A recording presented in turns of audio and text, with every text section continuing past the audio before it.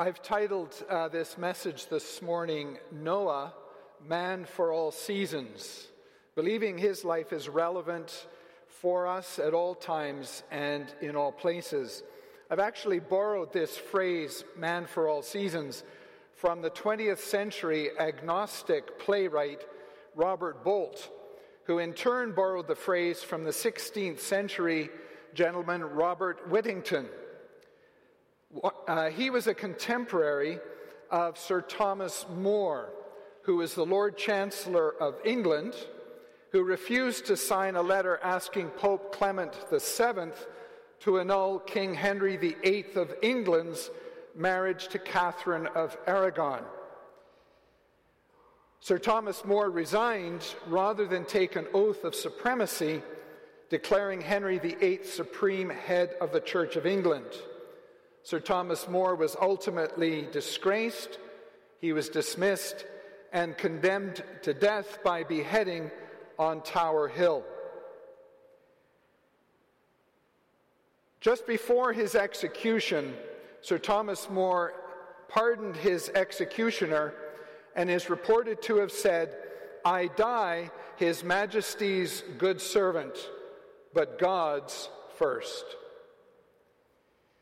Genesis chapter 6, verse 9 says, Noah was a righteous man, blameless among the people of his time, and he walked faithfully with God. For many years I've been intrigued, challenged, and helped by this description of Noah, particularly the words that he was blameless among the people of his time. Blameless in his generation. It seems to me that there are three significant applications of these words today. First, I believe that they are highly relevant to our increasingly polarized, feverishly judgmental, and dangerously short-sighted culture, and that they are urgently needed to effectively address the issues and power structures of our time. If I were to frame this as a question, it might be this: how might we understand our various histories with greater humility and perspective and go forward in our generation as a community, pursuing to the best of our ability wisdom, integrity, and generosity of spirit? Secondly, I think these words are relevant to today. On a personal level, they're relevant to me as someone engaged in an intentionally missional role involving business. As a businessman by vocation, a missionary by spiritual gifting, and accountable to the ascending community of which this church is an important element. Framed as a question, I ask myself this: how is the way I do business encourage others to do business and model the kingdom of God missionally through business, honoring to Him, and as far as I can discern, blameless in my generation? Thirdly, this passage speaks to us all, living as Christians generation by generation, with respect to what I believe is the quintessential challenge of any disciple of Jesus, as expressed in John 17, verses 14 to 15, where it says that we are to be in the world, but not of it. In the form of a question, each of us might ask ourselves this: how does my life, lived holistically in all its dimensions, set an example to others, so that at the end of my sojourn on earth, it might deservedly be described as blameless? As we give thoughtful consideration to these words and to the life and testimony of Noah, I suggest we can take away two important lessons. The first and most important takeaway, because its truth is fundamental and a precursor to the second, is this: God is sovereign. God is well able to work through, over and beyond, and in spite of our flawed paradigms, our limited understanding, and our mistakes, whether mine, yours, or those of others. Over time, God patiently works with us to renew our minds and reshape our ways to align with His perfect design. History is His story. This is a great comfort, hope, and antidote to the toxins of judgmentalism.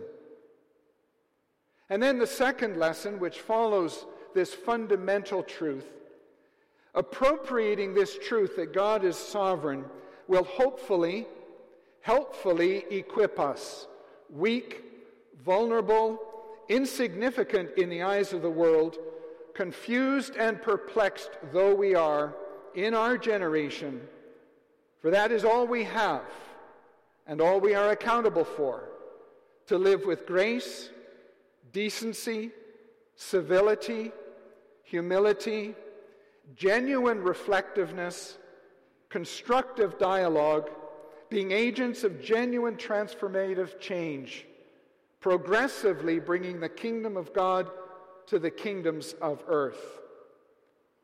It is an invitation to actively, passionately submit to the presence and path of Jesus as salt and light in a decaying and dark world.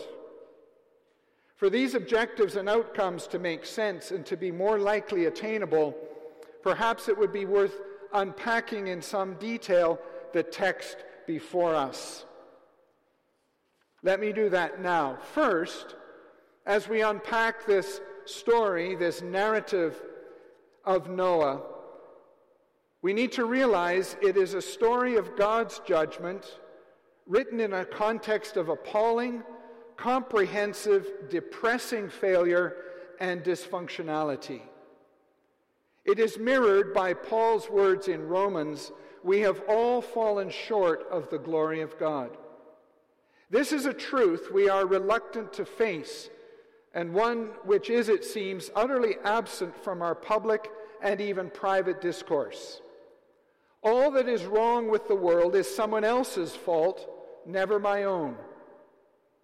Furthermore, there is no accountability apart from you to me or them to us.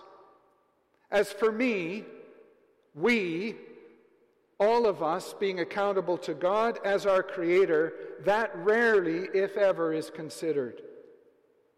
This is not man's judgment of man, it is the Lord's judgment of us all. The communally penitent, we have all fallen short, and the personally penitent, I have fallen short, is replaced by a condemnation of the past, they fell short, and an accusation in the present, you fall short. We set ourselves up as judge and jury of others, whether they have gone before us or are fellow sojourners with us here and now. Tragically and naively, we seem oblivious to the fact that as we sow, we shall reap, that history will judge us, even while we practice judgment on others who have gone before. We live in ignorance and forgetfulness of Jesus' words, "Judge not, lest ye be judged."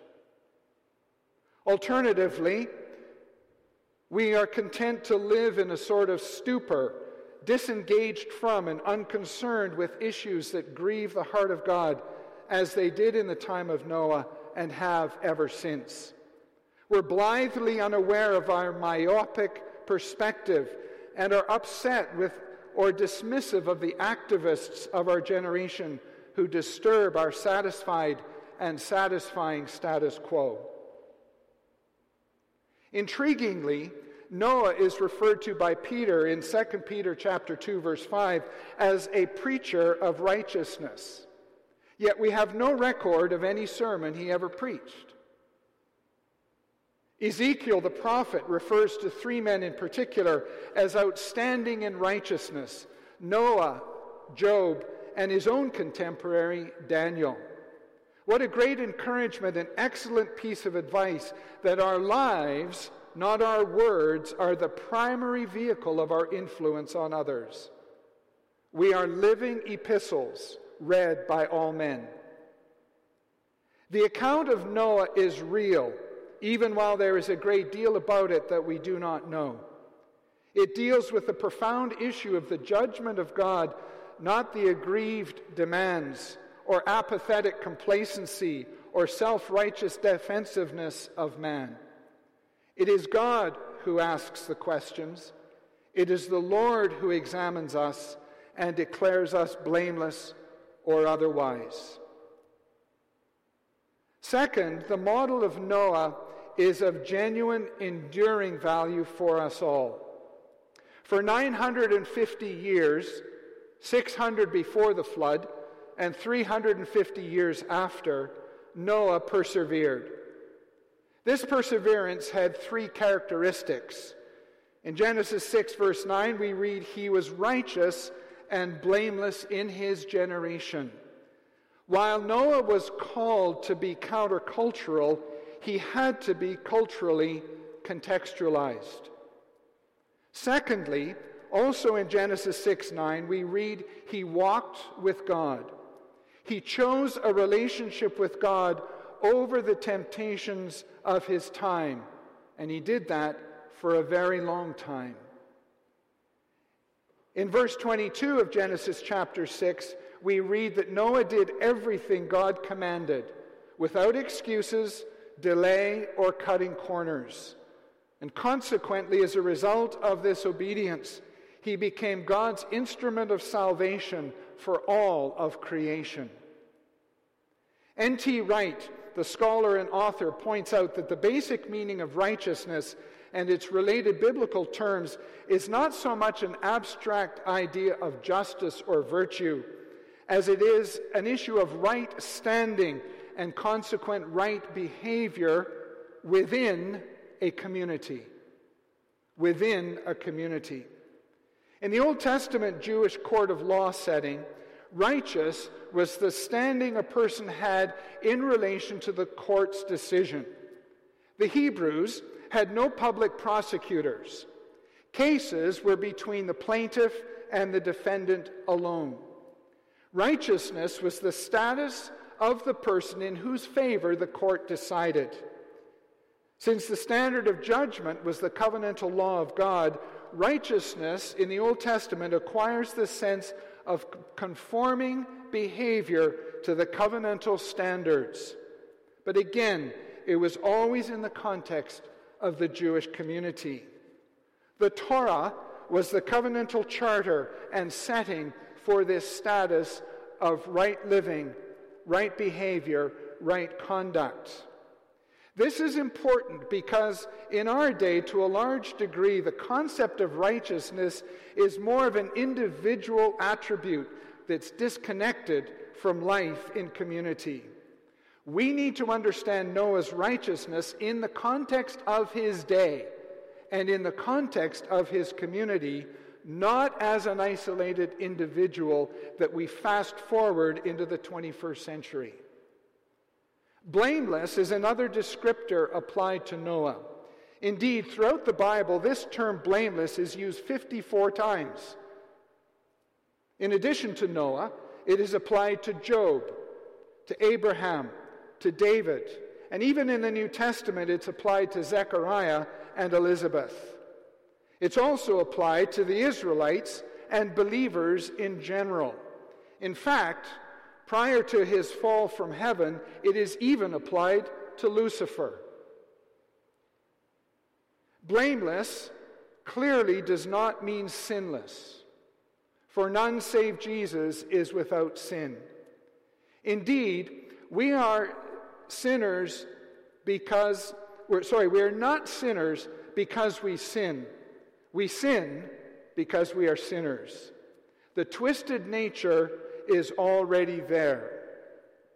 What then is the connection between blameless and sinless? It would seem to have two elements. First of all, blameless reflects a desire and a habit to choose the right way instead of the evil way, especially when the latter presents itself in the form of a choice to be made. And a life that is lived this way, this right way, over time, and when faced with an intensity of choices, such that character is tested and refined again and again, and keeps coming up as gold. This is to be blameless. There's a connection between this blamelessness and conscience, and I like to describe it this way. Your conscience is the muscle you exercise to live a blameless life. Your conscience is a God-given muscle, and when your conscience speaks to you about the right way, that is an opportunity to build, line upon line, brick upon brick, a blameless life. Secondly, there's a connection between blamelessness and sinlessness in regards to it being connected to the standards of community and your participation in the life of that community. The community will never be perfect, especially as it is seen by outsiders. And the standards of community life are certainly dynamic and may well change over time. And so blameless living in our generation is what we need to pursue. And when we read that Noah was blameless, what do we take this to mean? It is not that Noah was perfect, not that he was sinless, but that when faced with choices, he chose the way that kept him close to God. As Proverbs chapter 13, verses 6 to 8 says, "Godliness guards the path of the blameless, but the evil are misled by sin." Hebrew wisdom literature is always in couplets. Thus, in Proverbs, godliness is connected to blamelessness. Evil is connected to sin, and the two pairs themselves are in contrast, distinguished from one another with a gulf of separation between these two pictures. I take Noah's blamelessness to mean this: something that is God attested, something that is community recognized, and something that was exemplary in the context of his time, his era, his cultural norms and paradigms, and the unique challenges he faced in his generation. God was there in his era and walking with Noah through it. What Noah faced, we may not, and vice versa. I'm sure that Noah would look at the challenges of our day and, as the British would say, be gobsmacked by some of the challenges we face. Yet in general terms, Noah is an example for us all. For his world, too, was a world of agriculture.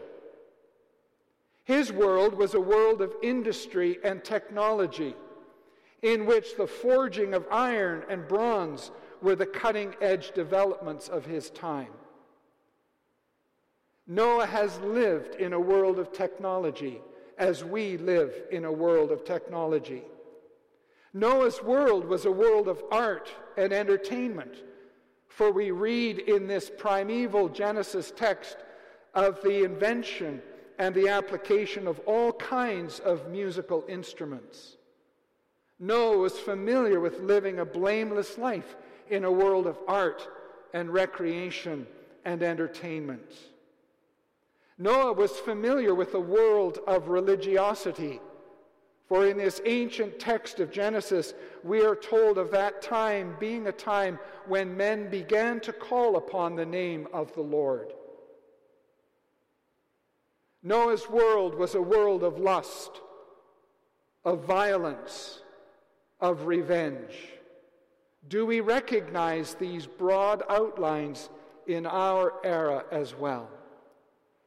While the details are different, Our generation is a world of worlds in which the same categories of human endeavor present themselves in new forms, and in which the same human urges tempt us and play out among us.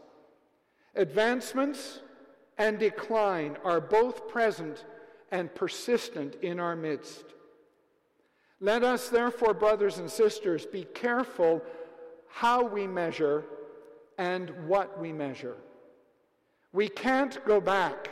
We can only go forward. It is our generation now in which to walk without blame, in righteousness, and with God. Noah's walk with God is instructive for me. He walked with God for 600 years before the flood, which has often led me to ask the question, I wonder how long it took to build that boat. He walked with God through the mundane, not knowing what was coming. He walked with God in the context of other people's expectations of him, which reminds me of Paul's words, if I were pleasing men, I would not be serving Christ. He walked with God in the midst of incredibly pressing and depressing circumstances. As a businessman, I've taken comfort and admonition from this reminder. The business God is asking me to build is in its own way an ark. It is an ark of safety, of rescue, of redemption, of hope, of promise, of covenant, faithfulness, and truth. Therefore, mind well how you build. Brothers and sisters, may you be comforted and admonished by these words and by the example of Noah, and seek to be blameless in your generation. Amen.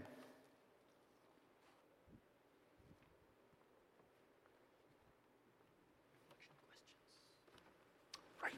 Okay. Do you want to speak to that? Okay, up on the screen are two questions here. I guess I should go back up here.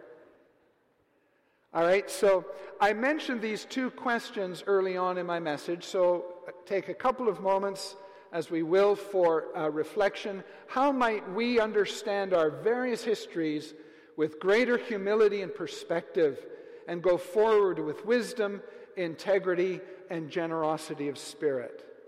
And the second question, how does my life set an example to others so that it might be described by them and ultimately by God himself as blameless? God bless you as you think and reflect on these questions.